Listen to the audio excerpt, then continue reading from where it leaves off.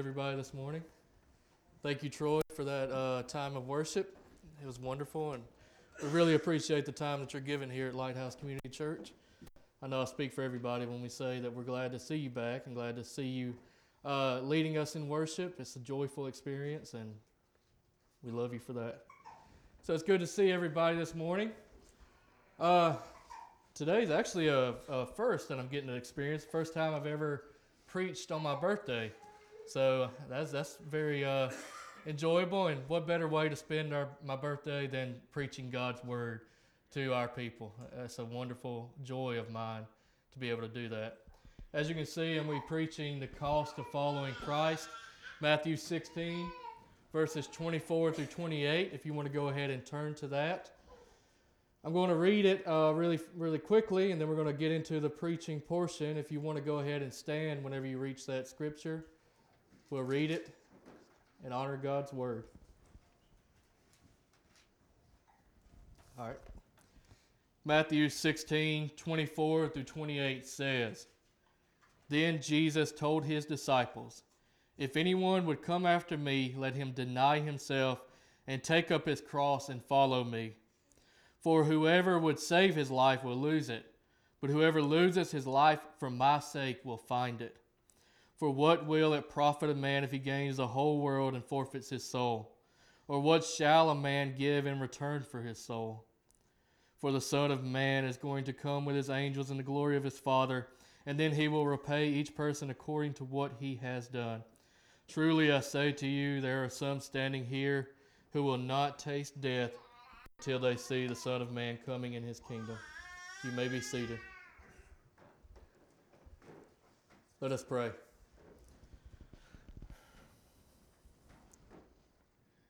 Father,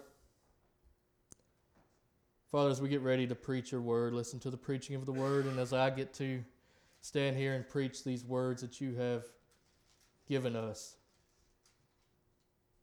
I pray, Father, that our hearts will be upon what Jesus has said, and that we would see the truth that is revealed in these 5 verses.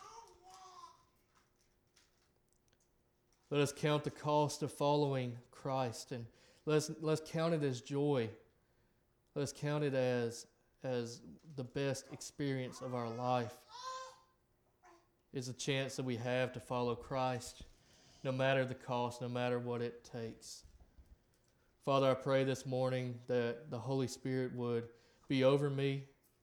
Holy Spirit, I pray that you would help me to see and to understand, to speak the words that need to be spoken this morning as I preach. Father, we love you. Father, we thank you for all that you do. It's in Christ's name. Amen. Over 200 years ago was the establishment of our great country, the United States of America. And it was an establishment that was different than most countries. The thing that characterizes America is that it was formed not by a bunch of leaders, not by a bunch of people who came in and conquered a nation and created a new nation. The defining characteristic of America is that we were formed on the basis of ideas that govern us. We know this as the Bill of Rights and the U.S. Constitution.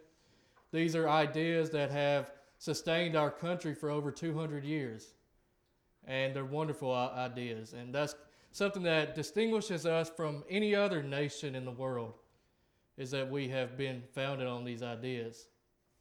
And some of those ideas include the freedom of press, the freedom of speech, the ability to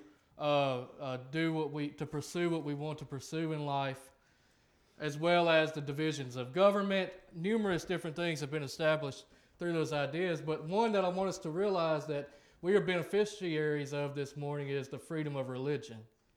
The opportunity to come here, to worship, to gather, and not have to fear the possibility of being persecuted, the possibility of our religion, our faith being persecuted by the government that we live under. And that's one of the great opportunities, the great things that we have in this country is the ability to gather and worship God that other people do not have in other countries. And we should be thankful for this opportunity. 1 Timothy 2:2 says that we should pray for our leaders so that we might live peaceably, so that we might live in peace. So we should rejoice to our God that we have the opportunity to live in peace and to worship God as we see fit. That's a wonderful, wonderful truth. But if there's any negative to this truth, there's any negative to this freedom, is that we lose the understanding that the first century Christians had of persecution. We lose the understanding that they had that when we are persecuted, we should rejoice because we get to share in our love for Christ and what He went through in His persecution on the cross.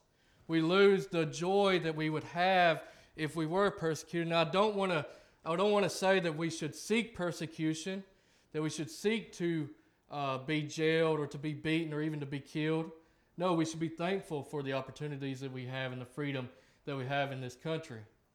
But at the same time, there is a beautiful thing in realizing that persecutions can happen and that there is joy to be found in them. We see this all throughout Scripture, the first century Christians, and all throughout probably the next 500 to 800 years before Christianity was established as a national religion, is that there was joy in their persecutions. And these are beautiful things. And what I want us to understand and how I'm going to connect all that to what I'm going to be preaching this morning is that Jesus spoke about the persecutions that we would endure. He spoke about the fact that we would be persecuted and we would be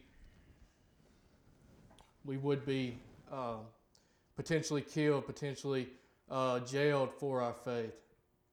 That's what I want our minds and our hearts to be focused on this morning. As you look at verse 24, it says, "And Jesus told His disciples, 'If anyone would come after me, let him deny himself and take up his cross and follow me.'" If anyone would come after me. Jesus is speaking to His disciples.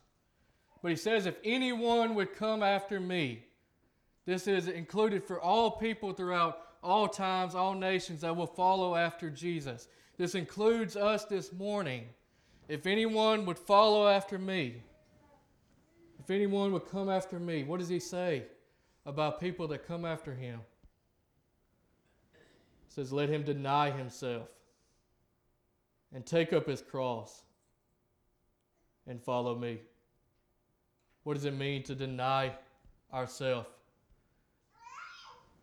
It means in this context, in this understanding, is that we deny our natural selves, who we naturally are. We understand by Scripture that all humans are fallen. All people have fallen in Adam. We are all fallen human beings. And because of this, we have desires that are against God, that are opposite of what God would desire of us. So Jesus is telling anybody that would come after Him, that would follow after Him, must deny those natural desires, those natural inclinations that we have to be sinful and to live in our natural selves. In other words, people that come after Him must repent of their sins.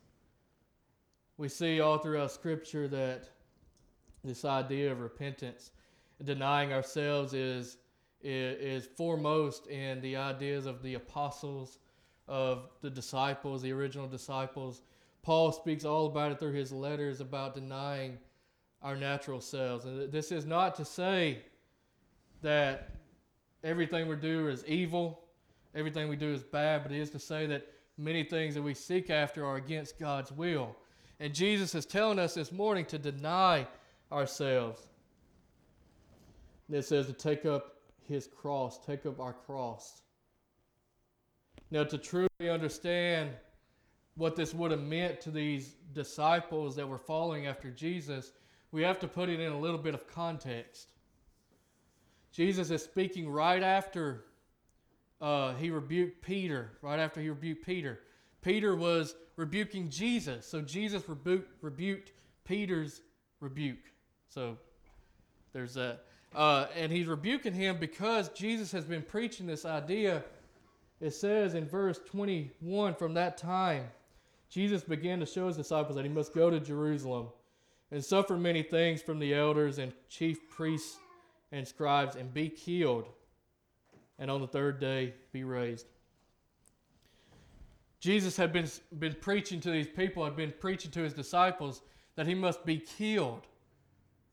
Now, this has to be a very shocking message to hear. This man that we've been following for 2 years at this point is saying that I must go to Jerusalem and be killed. That is not an idea these disciples were joyful about. The idea that this man they were expecting to be a political messiah, to be one to go and overthrow the government, would have to be killed. So it's a very tough thing for them to understand. But just imagine their shock when he says, not only must I be killed, but you must take up your cross and follow me. Now the cross was an object of torture and death. It was used to put criminals or political dissentists to death. It was used to torture them and to kill them. And now you have Jesus here telling his disciples that you have to take up this cross and follow me. Do exactly as I do. What does it mean to take up his cross, take up your cross? Well, if we look at Galatians 5:24, Paul talks about being crucified. We crucify our flesh and our sins. We crucify them and make them obedient to Christ. So in one sense, taking up your cross can mean crucifying yourself, allowing your natural self and your natural ability, your natural desires to die, just as he was saying, and let him deny himself. You take up your cross, you deny yourself, you crucify yourself. Your old self is dead and gone. You're a new creation. That's one sense that he could be speaking about. Another sense that he could be alluding to is a literal death and a literal torture. Now, many of the disciples would see this in fulfillment. They would be tortured and they would be killed as well. So this can mean a literal torture and death. And all this is at the cost of following Christ, following me. That's a tough thing to think about, is that this cost of following Jesus is potentially deadly. Let's imagine just for a minute what these disciples would have been thinking, is that I could potentially die for following this man. That's a tough thing to imagine. That's a tough thing to understand, is how they would be understanding this. So you must take up his cross and follow me. These next three verses, verse 25, 26, and 27, you'll notice that they all begin with a for statement. And I heard a pastor or a teacher say one time, if you see a for in Scripture, you should be asking, what is the for there for? Why is that for there? The for in these next three verses is pointing back to verse 24. These next three verses are going to be speaking about why should we follow Christ. Now, has been how should I put this? Many pastors have been known to be hellfire and brimstone pastors. I know you've heard that term. The pastors that preach turn and burn, that try to scare you into being a Christian. And I believe this is actually a wrong way to do it. I don't think that we should be scaring people into Christianity. I think that is wrong. And I also think that there's another side where hell is never preached. Nobody ever mentions hell. But I think there is a right way to look at it, and we must, for these next three verses, see that Jesus himself is preaching about hell. He's preaching about judgment. He's preaching about what a unrepentant human will experience at the end of our life. And so I want to declare this morning is that we cannot be scared to preach about hell, because our Lord was not scared to preach about hell and the dangers of not following Christ. See, these next three verses say, "For whoever would save his life will lose it. But whoever loses his life for my sake will find it." For whoever would save his life will lose it. What do we mean here? Whoever would save his life would lose it. We're not talking about life on earth. We're not talking about the life that we live currently. We're talking about an eternal life, the eternal life. If you will save your life on this earth, you will lose your life in the next life. And he also says that whoever loses his life for my sake will find it. Let's not forget that it is for Christ's sake. We must lose our life for the sake of Christ in order to find it. Now, I want us to know that our ultimate joy is in Jesus. Well, we can rejoice in what he is saying here, is that the ultimate penalty of unrepentance and the ultimate penalty of seeking anything other than Jesus is punishment for our sins. Let's be reminded that all sin will be punished. Those of us who know Christ, our sin is punished by Christ for our redemption. He continues on, "For what will it profit a man if he gains the whole world and forfeits his soul? Or what shall a man give in return for his soul?" What will it profit a man if he gains the whole world? Does he mean here that we gain the entire world, we gain everything? Nobody has ever gained the whole world, so nobody loses their soul, right? That's what he says here. For whoever would gain the whole world would forfeit his soul. Obviously, that's not what he's speaking about here. What he's speaking about is people that seek and that desire only worldly things, who seek prestige, who seek material possessions, who seek nothing but these. And I don't want to say that worldly things are bad. Material possessions are not bad. Desiring to be a leader is not a bad thing. Desiring prestige is not necessarily a bad thing. What we are looking at here is a desire that is completely set upon these things, that's set upon worldly things, that's set upon this life. He who would seek after these, what will it profit him if he gains the whole world and forfeits his soul? Many people get so caught up in the materialistic possessions that they lose sight of Jesus, and it ends up in forfeiting their soul for eternity. Or what shall a man give in return for his soul? The answer to that question is there's nothing that a man can give in return for his soul. Once it's lost, it is gone. For the Son of Man is coming with his angels in the glory of his Father, and then he will repay each person according to what he has done. Jesus here is speaking about the second coming, when he will come and with his angels in the glory of his Father and repay each person according to what they have done. And when we hear this, it's easy to fret over it because we think if he's going to repay us for what we have done a lot of bad things. Maybe I'm just speaking for me here, but if I am being judged according to what I've done in this life, that's a judgment that I'm not going to win. It's easy to fret over that and say, we're doomed. We have no hope. But what I want us to understand is that according to what he has done, according to what we have done, is if we rest in Jesus, we are going to be judged according to what he has done. We are one with Christ when we trust in faith in our Lord Jesus. We're going to be judged according to what Christ has done. His perfect life, his death for our sins, and his resurrection.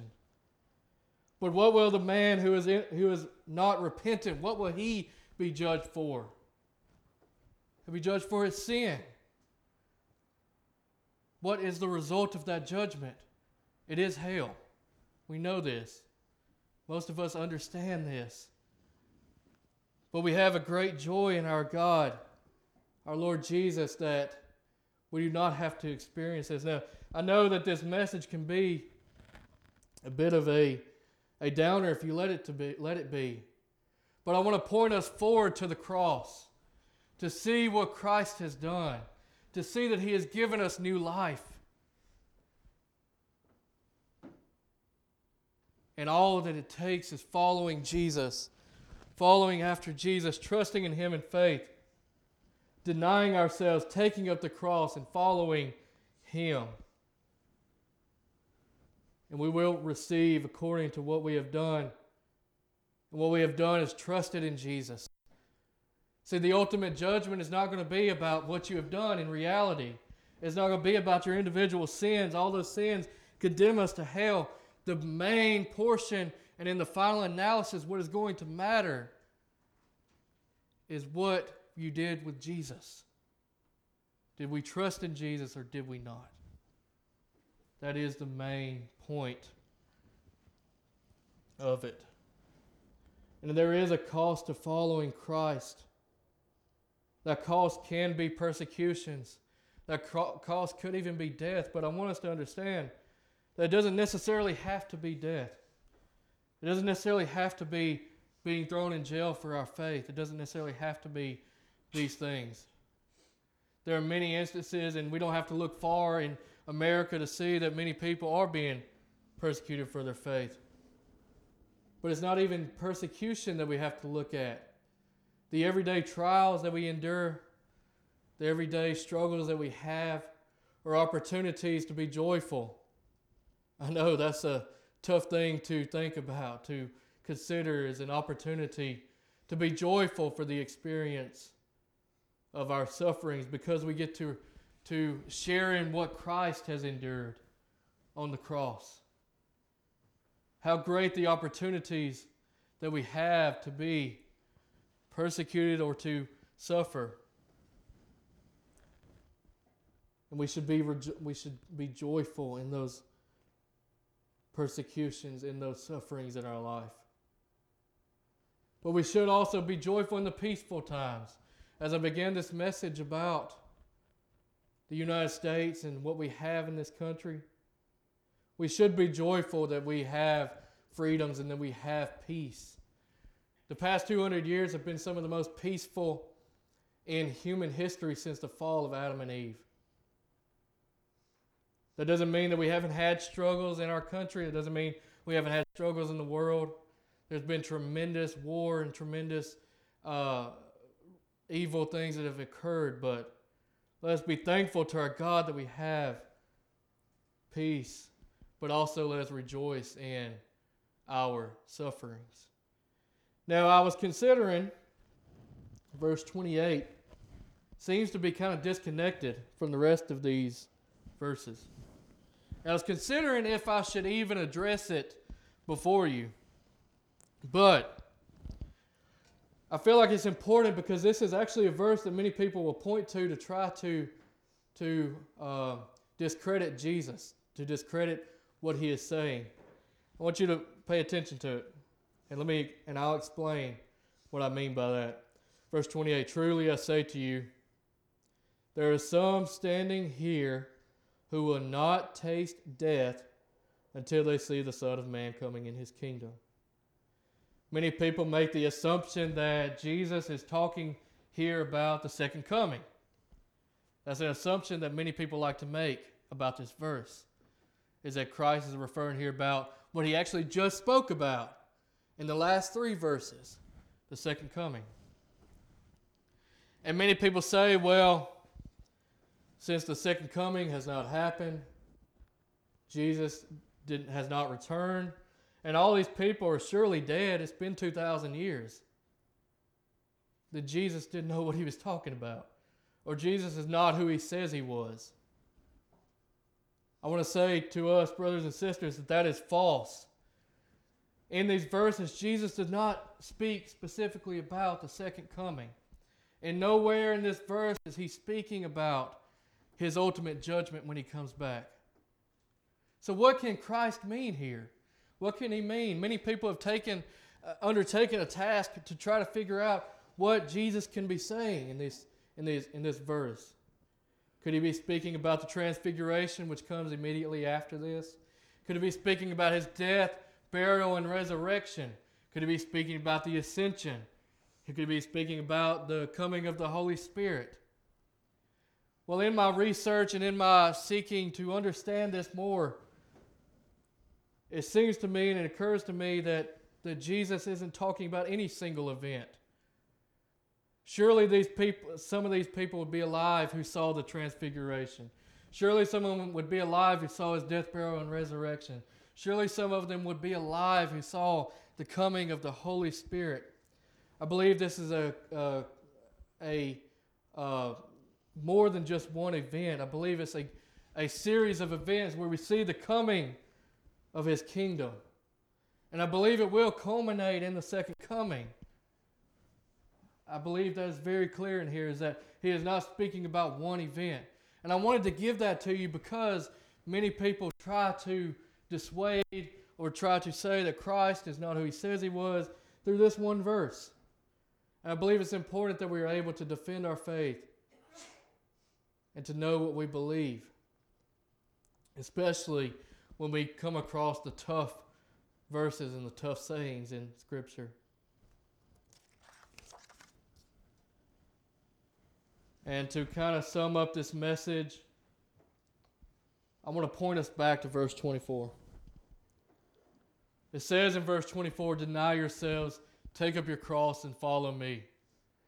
Tough truths that we have to realize, these three imperatives that Christ gives us for following him. Deny yourself, take up your cross, and follow me. Taking up your cross will look different to certain people. For some, it's martyrdom. For some, it's self-sacrifice. For some, it's servitude. For some, it is dying to ourselves in a figurative fashion where we are no longer who we once were. Completely different. That was me. I am no longer who I once was. Everybody experiences that to some extent.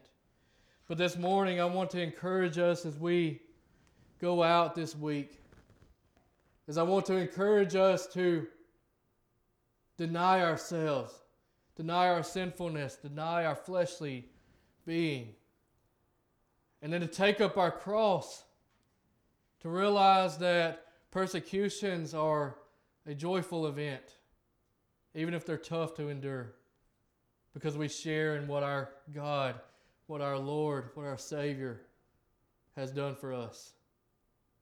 And then most importantly, I want us to follow Christ. That is the crux of this passage. You can deny yourself, you can take up your cross, but if you're following another God, if you're following another being that is not Jesus, it's irrelevant. It means nothing. Follow after Christ. Let our hearts be on this. And I know most of us in here are Christians. We already do this on a daily basis. But I want us to be encouraged to continue to see how we can deny ourselves, take up our cross,